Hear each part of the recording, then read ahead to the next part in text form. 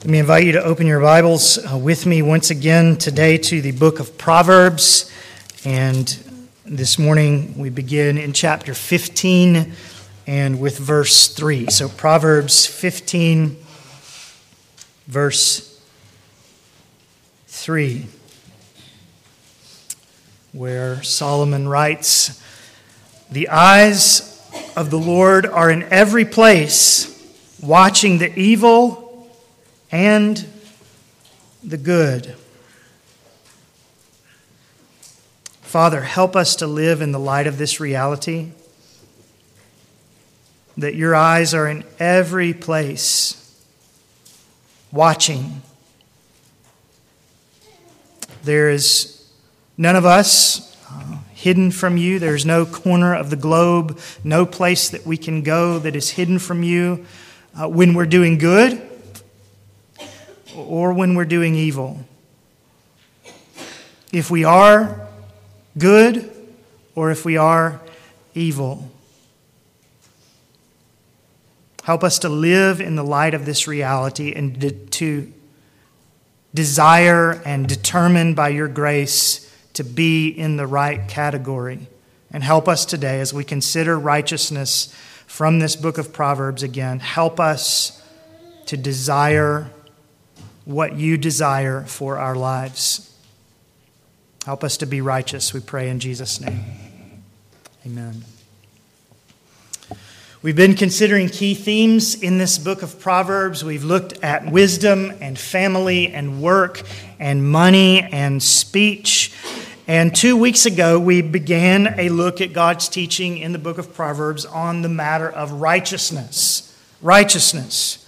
And we looked in that first message on righteousness, we looked at the ways of righteousness, and we looked at the ruler and righteousness. We looked at specific ways that we are to be upright, specific ways that we are to be righteous, including integrity, marital fidelity, humility, compassion and generosity, kindness, upholding justice, inward righteousness, and more.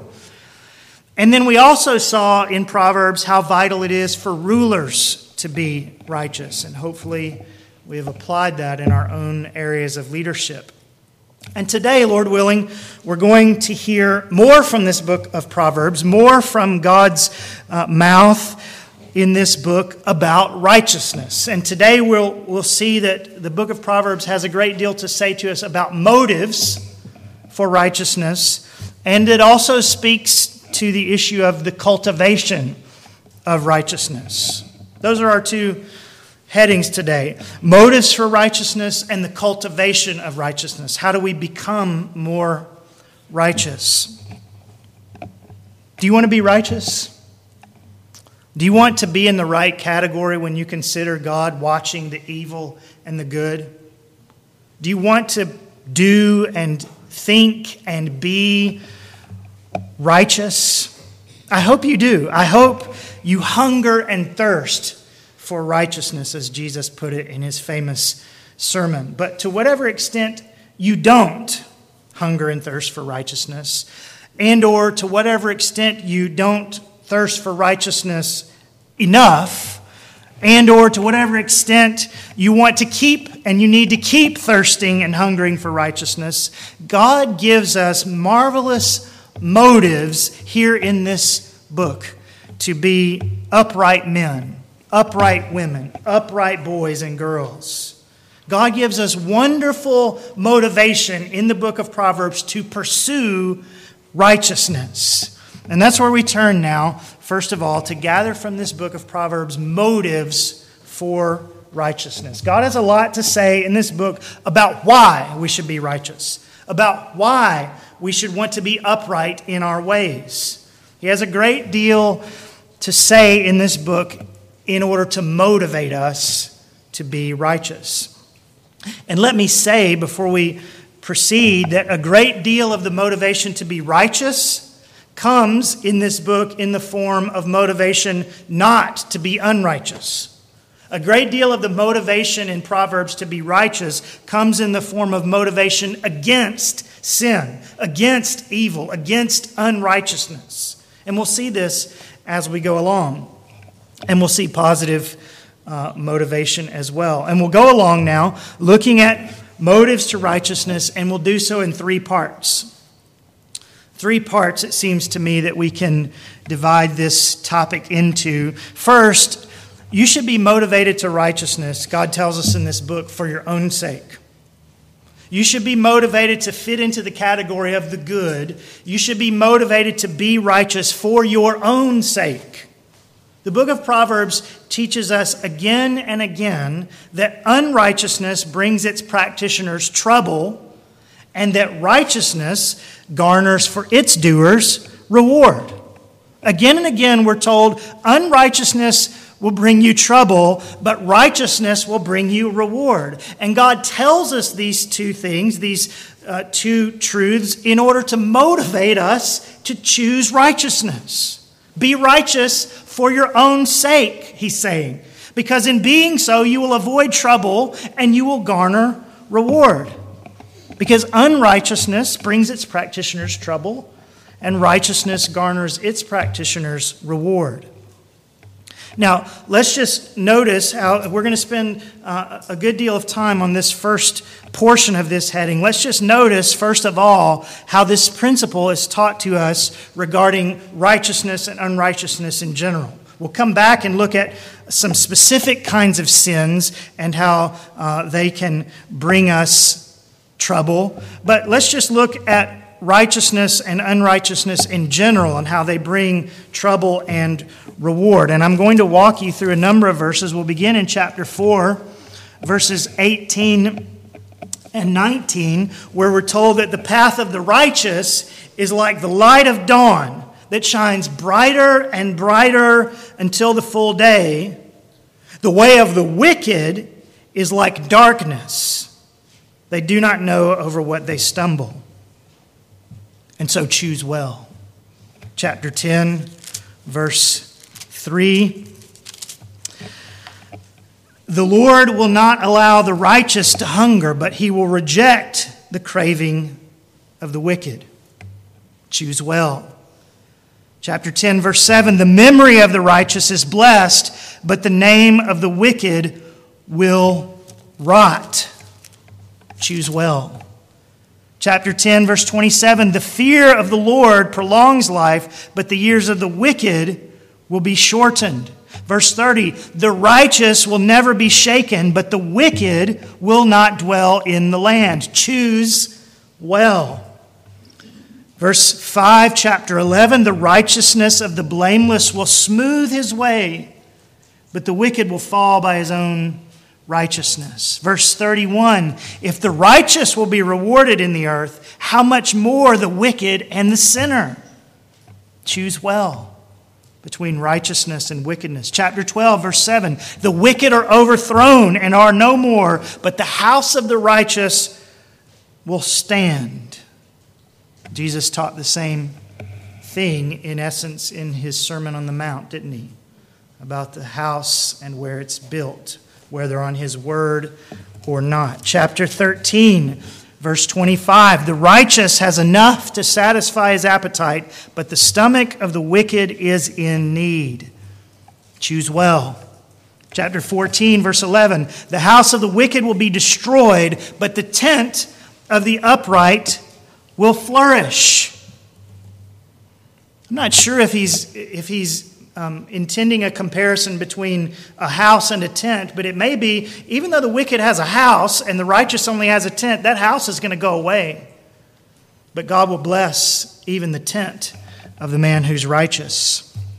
Chapter 15, verse 29, the Lord is far from the wicked, but he hears the prayer of the righteous. Choose well between good and evil. And then chapter 28, verse 27, he who gives to the poor will never want, but he who shuts his eyes will have many curses.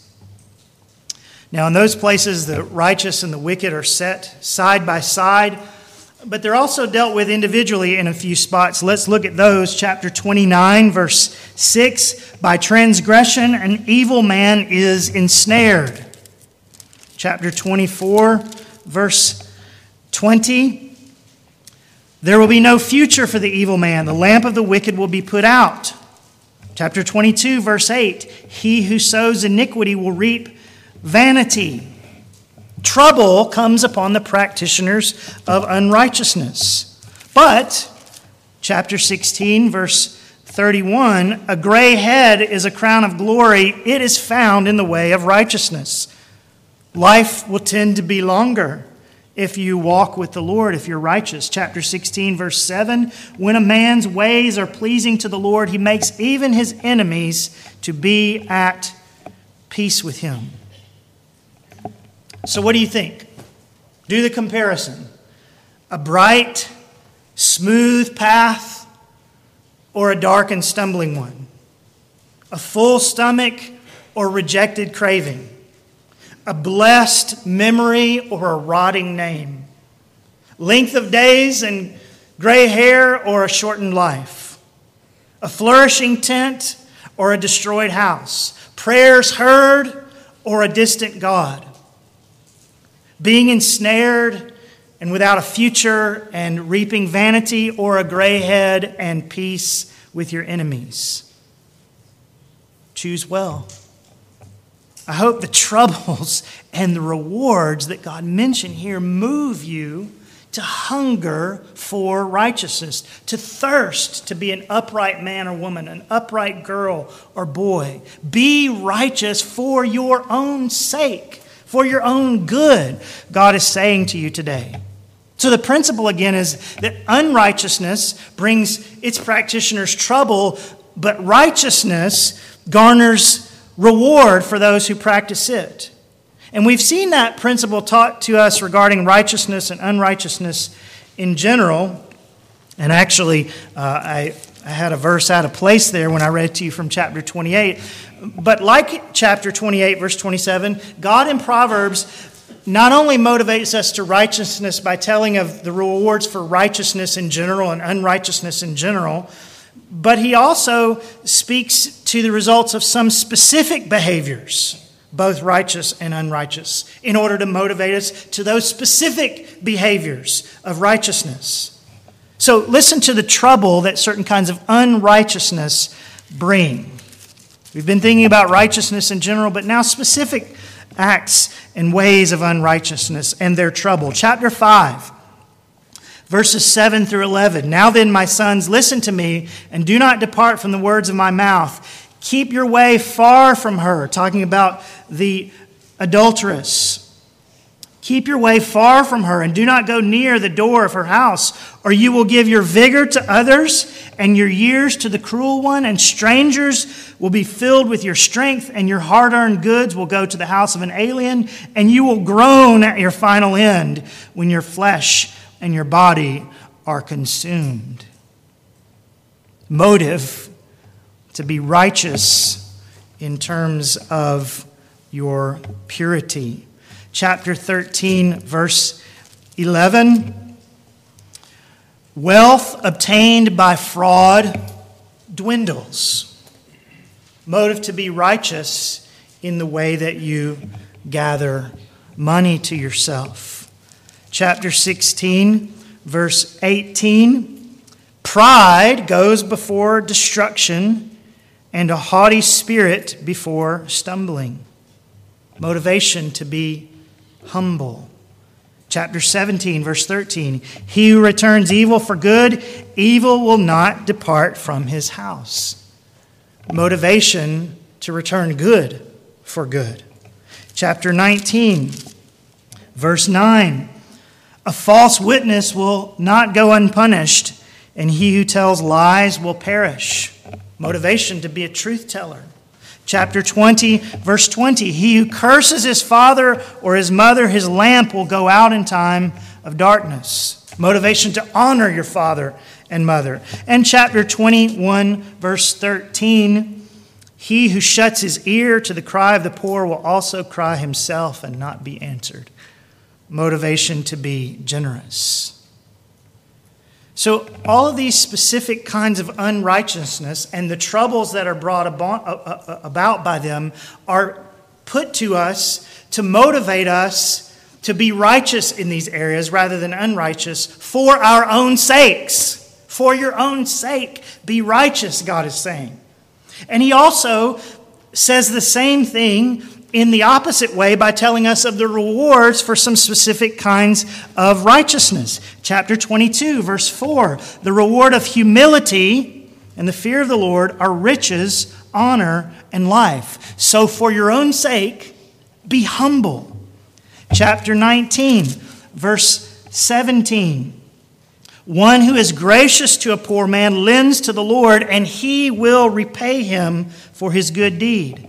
So be gracious to the poor for your own sake, God says. Chapter 14, verse 21.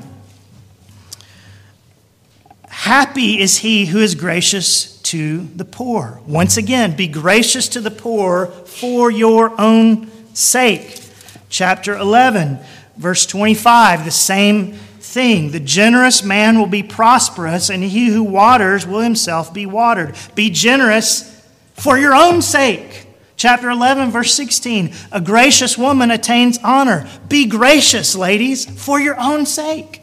And then chapter 3, verses 3 and 4, do not let kindness and truth leave you. Bind them around your neck. Write them on the tablet of your heart, so you will find favor and good repute in the sight of God and man. For your own sake, for the sake of favor and good repute, be righteous, be kind, tell the truth.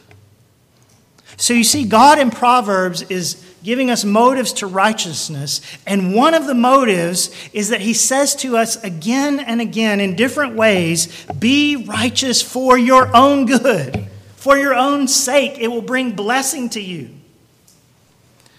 But then he gives us motives to righteousness less frequently, but still, of course, importantly, by saying to us that we should be motivated to righteousness for the sake of others. For the sake of others. Listen to it with me. We ought to be motivated to righteousness. God says in chapter 15, verse 18, for the sake of peace. A hot-tempered man stirs up strife, but the slow to anger calms a dispute. Be righteous.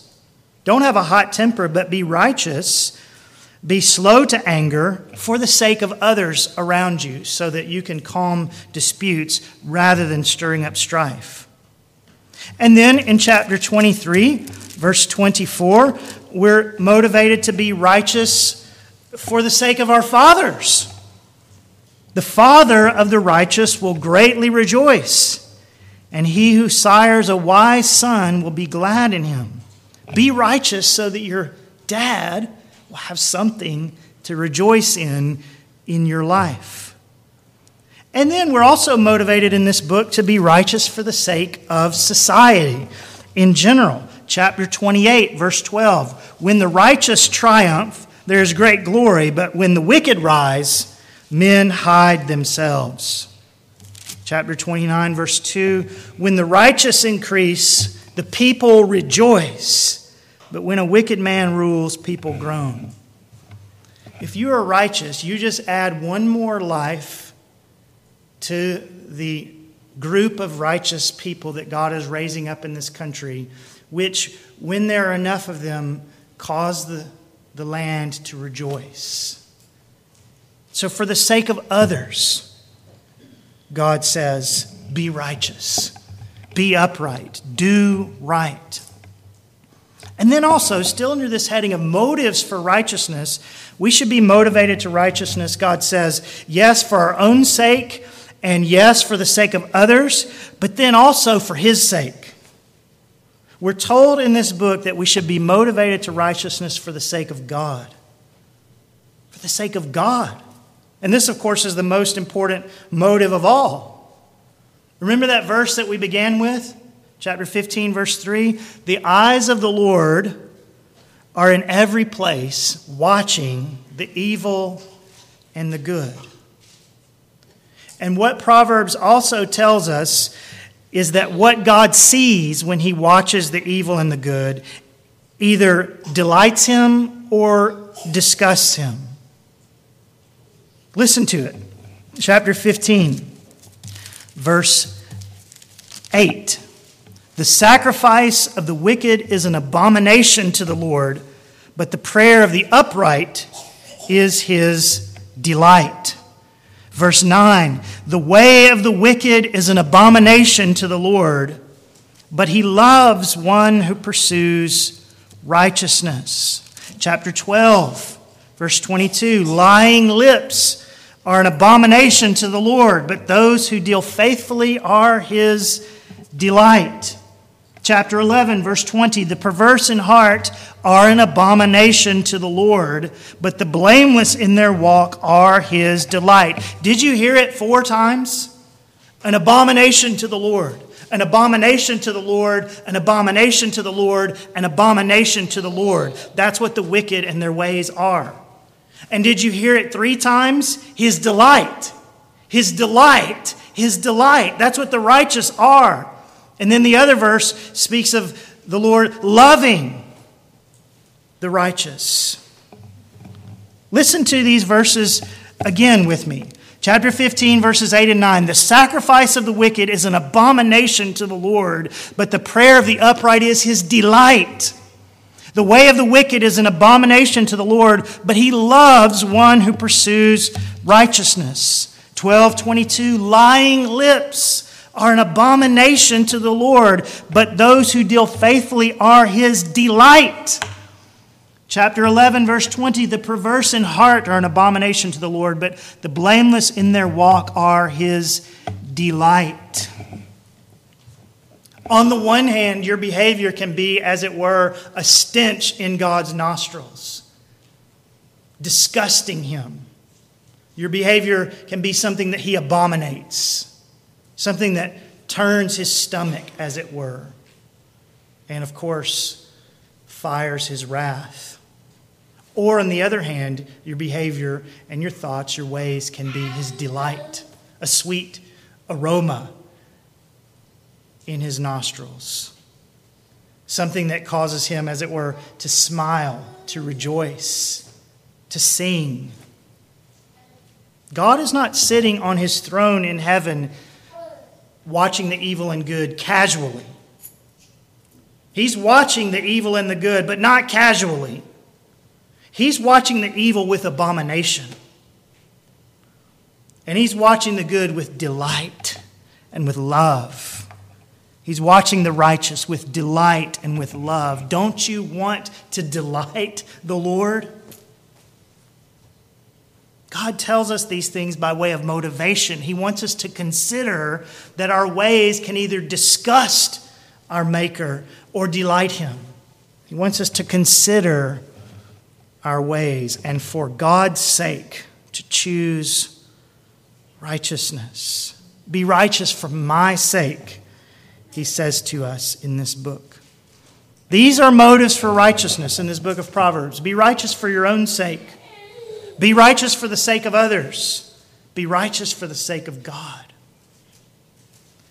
But then we also need to see that the Lord not only gives us in this book motives for righteousness, but he also speaks to us regarding the cultivation of righteousness.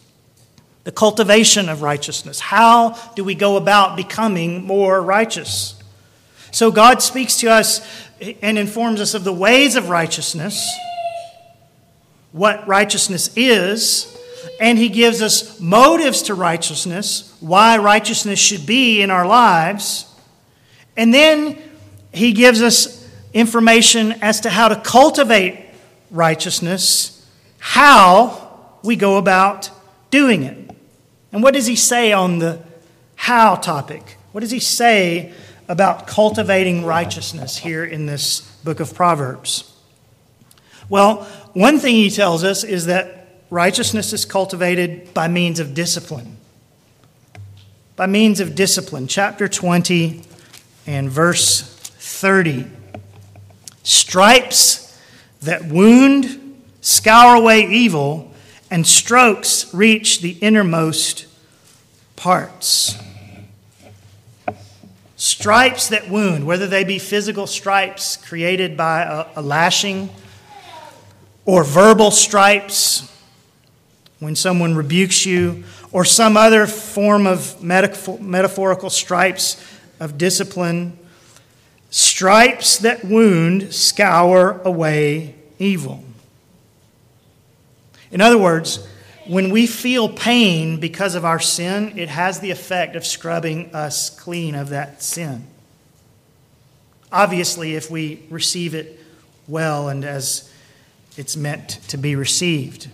When you feel pain because of your sin, if you'll receive that pain the right way, it will have the effect of scrubbing away that sin. Stripes that wound scour away evil. And so, you and I need to put ourselves in situations where we can receive those stripes, where we can receive those wounds, where we can receive this discipline. You and I need to put ourselves into situations where we can receive the faithful wounds of a friend that expose our faults and cause us to feel pain because of them.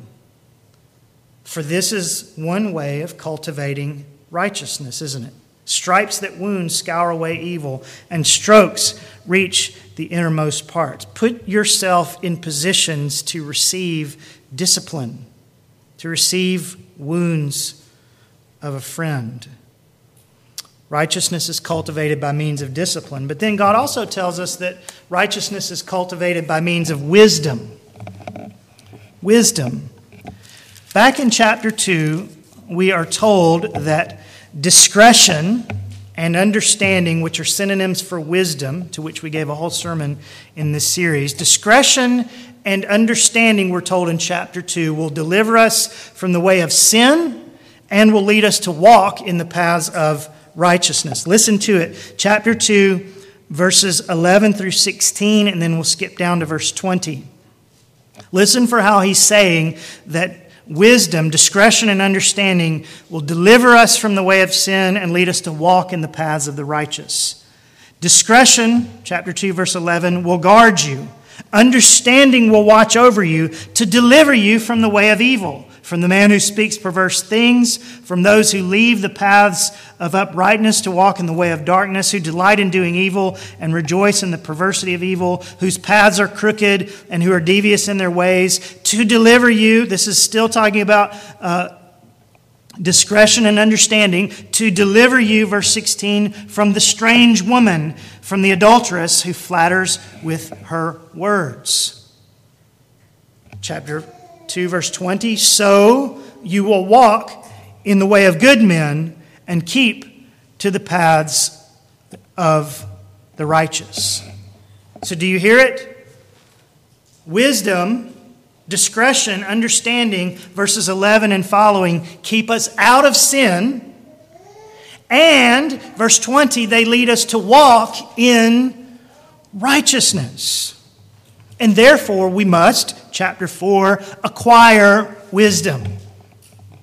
And God has a lot to say in this book of Proverbs about the acquisition of wisdom. And we looked at what he says about it more extensively a few weeks back. But just notice from right here in chapter 2, in this same passage that tells us the results of wisdom, it actually begins by telling us about the acquisition of wisdom. Notice here in chapter 2 the encouragement to pray for wisdom in verses 3 and 4, and the assertion in verse 6 that wisdom comes from the mouth of God. Listen to 3 through 6. For if you cry for discernment, lift your voice for understanding. If you seek her as silver and search for her as for hidden treasures, then you will discern the fear of the Lord and discover the knowledge of God. For the Lord gives wisdom. From his mouth come knowledge and understanding. So, follow the train of thought here. Righteousness is cultivated by means of wisdom. Verses 11 and following. And so we must acquire wisdom. And it may be acquired, we're working backwards on the logic here, but wisdom may be acquired by praying earnestly for it, verses 3 and 4, crying for it, seeking it as silver, and wisdom may be acquired by listening when God opens his mouth. 4 verse 6, from his mouth come knowledge and understanding. And he speaks, he opens his mouth, of course, in this book. And so here's the deal. If you want to be righteous, be in prayer and in the scriptures seeking wisdom. And this wisdom will keep you from evil, verses 11 through 16, or 11 through beyond 16, actually. And this wisdom will lead you to walk in the way of good men, verse 20. Do you want to be on the right side of the good and the evil that God is watching? Seek wisdom, acquire wisdom. So righteousness is cultivated by means of discipline. It's cultivated by means of wisdom. And then also, righteousness is cultivated, chapter 16, verse 6, by the fear of the Lord. By the fear of the Lord. Listen to it with me in the second part of verse 16. By the fear of the Lord, one keeps away from evil. By the fear of the Lord, one keeps away from evil. Now that's a statement of fact, right? But though it is a statement of fact, it's a statement of fact that is meant to woo us to take advantage of the fact that it states, right? What God is saying to us with this fact is, if you want to keep away from evil, fear me. If you want to keep away from evil, honor me highly and reverence me deeply. By the fear of the Lord, one keeps away from evil. And I think the logic behind this wooing fact is this. If you fear God, it will lessen your desire for evil. If you fear the Lord, you won't want to sin so much. That's how it works, that by the fear of the Lord, one keeps away from evil. If you fear Him, you won't want to sin as much as you would otherwise. So then, by the fear of the Lord, one keeps away from evil. And of course, keeping away from evil is an important part of cultivating righteousness.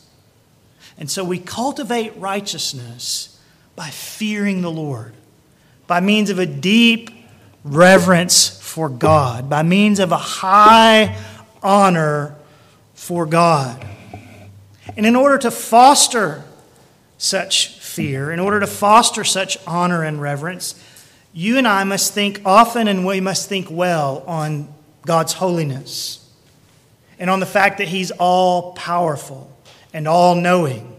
And we must think often and well on His justice and His wrath. And we must think often and well on His love and His patience and His provision if we are to come to reverence Him as we ought. We must think on how even the angels cover their faces in His presence. And we must think of the fact that it is He who has made us and not we ourselves, Psalm 100. And we must think often and well of His sending of His very own Son to save His people from their sins. We must cultivate a grand vision of a grand God so that we reverence Him, so that we fear Him, honor Him. And we must let this vision of a grand God cause us to fear Him and honor Him and therefore to not desire sin nearly as we might otherwise. By the fear of the Lord, one keeps away from evil. I hope you've been moved today by the motives for righteousness that God gives us in this book. And I hope they've made you hunger and thirst for righteousness. And I hope you'll put that into application by doing what God has said to do about the cultivation of righteousness. And then before we finish, let me draw your attention to one more verse from this book, chapter 28, verse 13. Proverbs 28:13. He who conceals his transgressions will not prosper, but he who confesses and forsakes them will find compassion. He who conceals his transgressions will not prosper, but he who confesses and forsakes them will find compassion. Are you convinced today, convicted today that you're not righteous? Or are you convicted that you're lacking in some particular area of righteousness? Don't try to hide your sins. He who conceals his transgressions will not prosper, but he who confesses and forsakes them will find compassion. Don't try to hide your sins. Bring them out into the light in confession and turn from them in repentance, trusting Jesus who died for sins once for all, and you will find compassion from the Lord. In the words of the Apostle Peter, repent and return so that your sins may be wiped away in order that times of refreshing may come from the presence of the Lord.